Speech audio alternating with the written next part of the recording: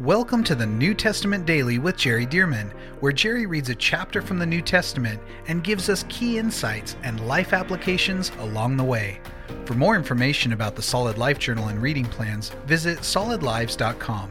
And now, let's get into today's reading.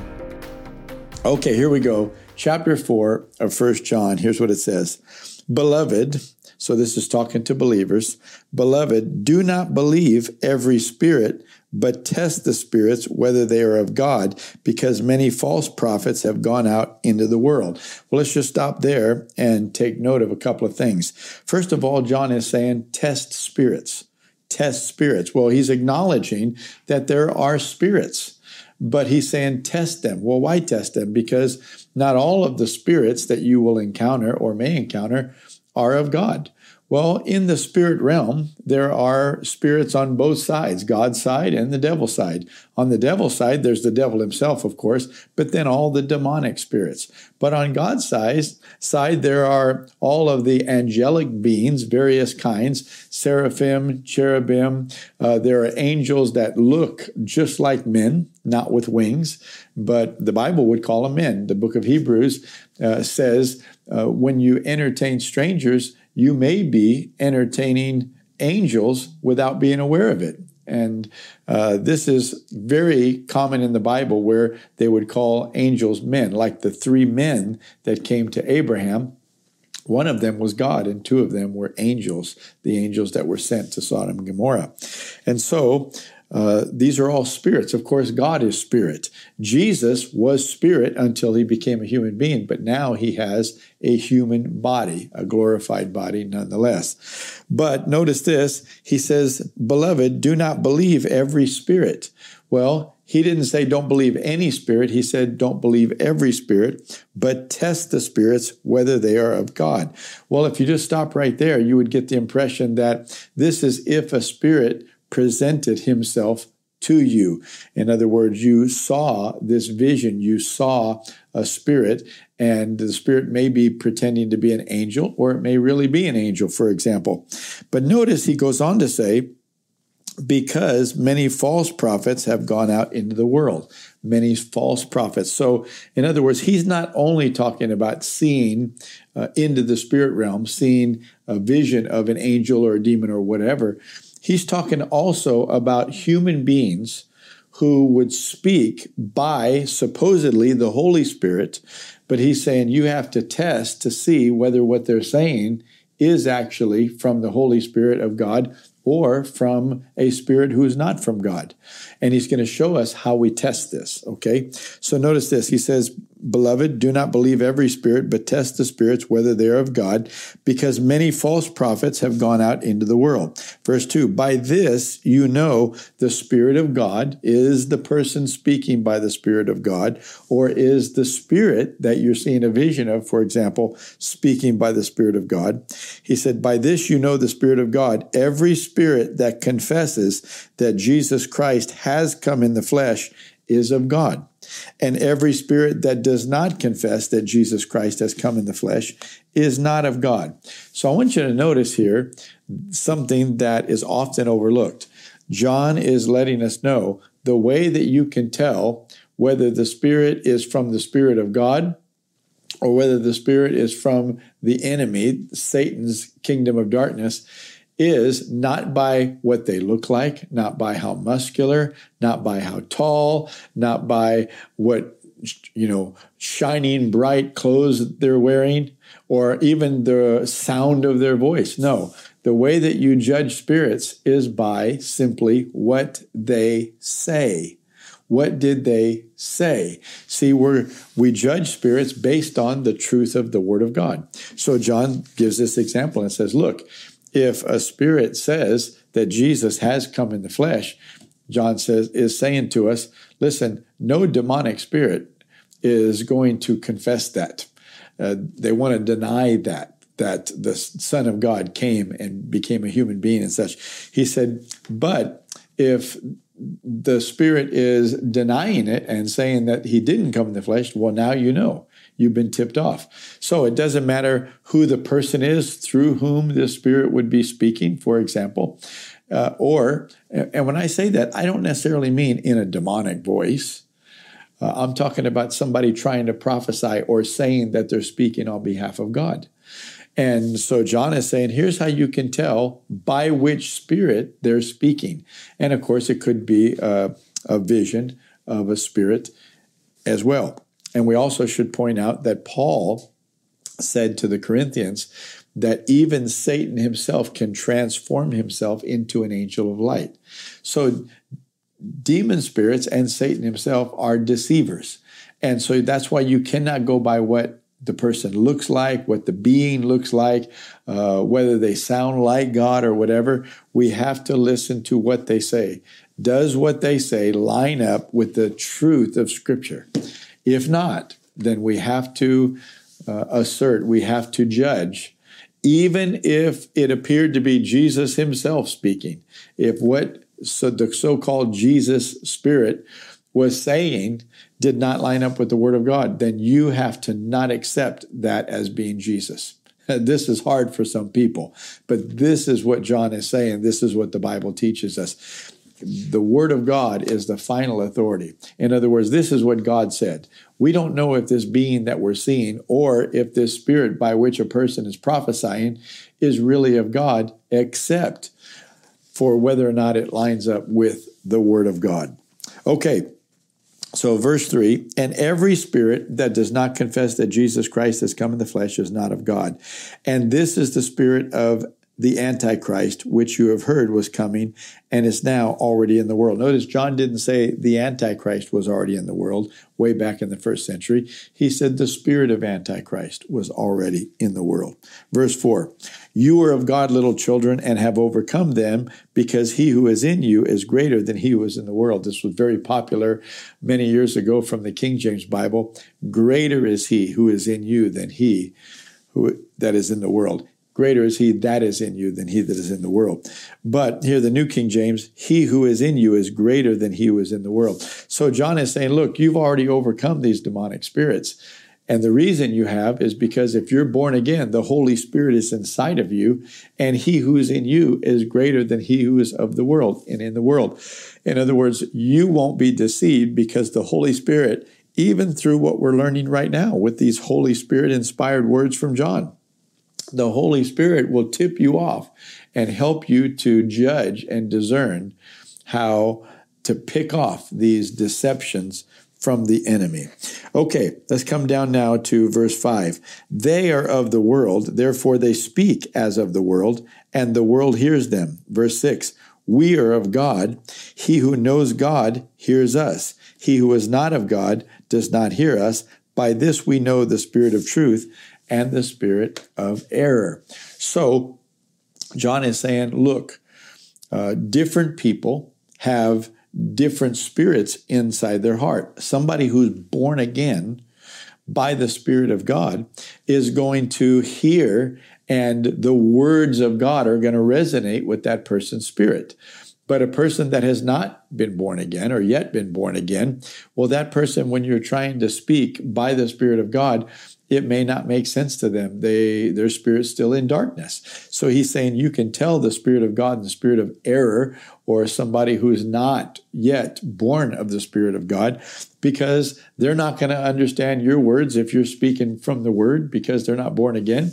And their words are not going to bear witness with you, because they're incompatible. Like Paul said to the Corinthians, what fellowship has light with darkness? See? So now let's come down to the 8th verse. We are of God. He who knows God hears us, and he who is not of God does not hear us. By this we know the spirit of truth and the spirit of error. Okay, that was a repeat. Verse 7. Beloved, here we go. These are the famous 2 verses that I told you about. Beloved, let us love one another. Well, by saying beloved, he's talking about the family of God. Yes, we need to love everybody in the world, but there's a premium on loving our brothers and sisters in Christ. So, beloved, let us love one another, for, watch this, love is of God, and everyone who loves, watch this, is number 1, born of God, and number 2, knows God. Everyone who loves is born of God and knows God. Now watch this. He who does not love does not know God. Notice it doesn't say he who does not love is not born of God, because you can have a born-again believer who's still immature and still needs to grow in his maturity in the Lord, and is still somewhat selfish and self-centered. See, and so they're not acting in love very often. That doesn't mean that they're not necessarily born of God. But John says, but you don't know him. Because when you know him, you know love. In fact, listen to what he's saying. He who does not love does not know God, for God is love. When you really get to know God, you're really getting to know love, and that love rubs off on you. And you want to love other people the way that God loves you. So God is love, not just has love, not just expresses love, but God is love. Verse 9, in this the love of God was manifested toward us, that God has sent his only begotten Son into the world that we might live through him. That sounds a lot like John 3:16. Well, it's the same author, the Apostle John. Verse 10, in this is love, not that we loved God, but that he loved us and sent his Son to be the propitiation, the sacrificial substitute for our sins. So this is love, not that we loved God, but that he loved us. We got to get that straight. We didn't initiate the love. It is God who initiated the love toward us. Verse 11, beloved, if God so loved us, we also ought to love one another. Oh, that's a big statement. If God loved us, and he says, if God so loved us, let's say it this way. If God loved us so much, then we also ought to love one another. Verse 12, no one has seen God at any time. If we love one another, God abides in us, and his love has been perfected in us. By this we know that we abide in him and he in us, because he has given us his Spirit. Sounds a lot like what Paul said in Romans 8. The Spirit himself bears witness with our spirit that we are children of God. Verse 14, and we have seen and testified that the Father has sent the Son as Savior of the world. We've seen and testified. See, John was with Jesus, and he saw him do the miracles, and he watched him walk on water, and he watched him die on the cross, and he saw him raised from the dead and such. So John is saying, look, we have seen and testified that the Father has sent the Son as Savior of the world. Verse 15, whoever confesses that Jesus is the Son of God, God abides in him, and he in God. Notice he didn't say whoever confessed, whoever said a prayer one time. No, he said whoever confesses. This is what they talk about. This is what they affirm on a regular basis. Whoever confesses that Jesus is the Son of God, God abides in him and he in God. Verse 16, and we have known and believed the love that God has for us. God is love. See, he says it again. God is love. And he who abides in love abides in God and God in him. So John is saying they're interchangeable, because God is love and therefore love is God. And so when you abide in love, you're abiding in God. When you're abiding in God, you're abiding in love. And he's talking about true love.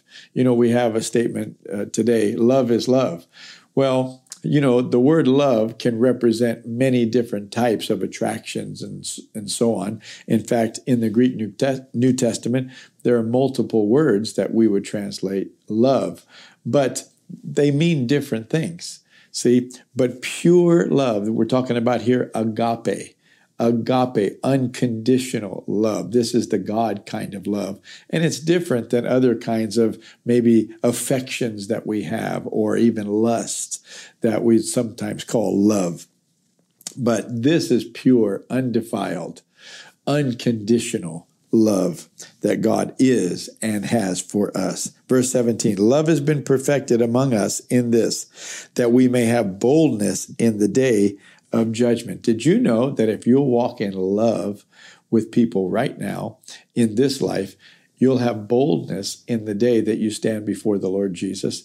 But did you know you can obey in every other thing, but if you are not walking in love with people now, then you're not going to be bold in the day, because you're going to be in the presence of love, and you're going to realize that you did not walk in love.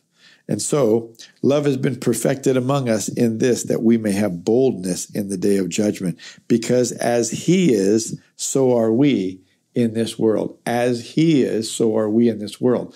We should be walking like him. We have the ability. We have the Spirit of God. The love of God has been poured out in our hearts by the Holy Spirit. And we have Jesus and his love for us to be the example, along with, of course, Father God's love. Verse 18, there is no fear in love, but perfect love casts out fear, because fear involves torment. I think about a horrible scenario, but it gives a good illustration of there is no fear in love, and perfect love casts out fear. But you think about, say, a family that went to the Grand Canyon, and say, I don't know that there is a place like this. I would think there is, but say there's a cliff. I mean, a high cliff of the Grand Canyon, and there's no rail in this particular place. There's nothing to hold somebody back. And here's a little 2-year-old that's tottering toward the edge of the cliff, and the mother sees him, and she takes off at a full sprint straight toward the cliff to reach her son. Now, she's not thinking about herself. She's not afraid. She would never run toward the cliff like that if it wasn't for this situation. But because of her love for her son, she is so not afraid for herself. She's only thinking about him. And that love just throws out all the fear, and she does what she normally would not do, run straight toward the cliff to grab him and to bring him back. And so there is no fear in love, but perfect love casts out fear. When you're walking in love with people, you forget about yourself. You forget. You're not tormented about fear because you're so paying attention to blessing and loving somebody else. So it goes on to say, but he who fears has not been made perfect in love. We love him because he first loved us. I mean, that's so simple. We love him because he first loved us. Let's always keep that straight and not get the idea that we're doing God a favor by loving him. Oh, no. We're only responding to his magnificent, overwhelming, unconditional love. Okay, verse 20. If someone says, I love God, and hates his brother, he is a liar. For he who does not love his brother whom he has seen, how can he love God whom he has not seen? Oh, we have to ingest this and just admit, if I'm not loving my brother, somebody that might annoy me or irritate me or bother me or rub me the wrong way or maybe even really offended and hurt me, but I may not trust them with everything. But if I can't love them whom I see, how am I going to love God whom I don't see? Verse 21, and this commandment we have from him, that he who loves God must love his brother also. He who loves God must love his brother also. So this is not an option. God is love. If we're going to serve God, know God, love God, obey God, we must also love one another with the love of our God. What a beautiful chapter. We have one more to go in this wonderful little book of 1 John. Thank you for joining us for the New Testament Daily with Jerry Dearman. And thank you to those of you who have partnered with Solid Lives to help get this daily podcast and other resources like it to thousands of people around the world. If you would like to partner with Solid Lives, visit solidlives.com/give. To find out more about the ministry of Solid Lives, how you can be a part of this church planting and disciple-making movement, or for more great teachings and resources by Jerry, visit solidlives.com. We also want to invite you to check out Jerry's other podcast called The Jerry Dearman Podcast. Here, Jerry shares with us at least weekly from God's Word, challenging us and equipping us to fulfill the amazing plan that God has for our lives. You can find links to this podcast as well as Jerry's YouTube channel online at solidlives.com.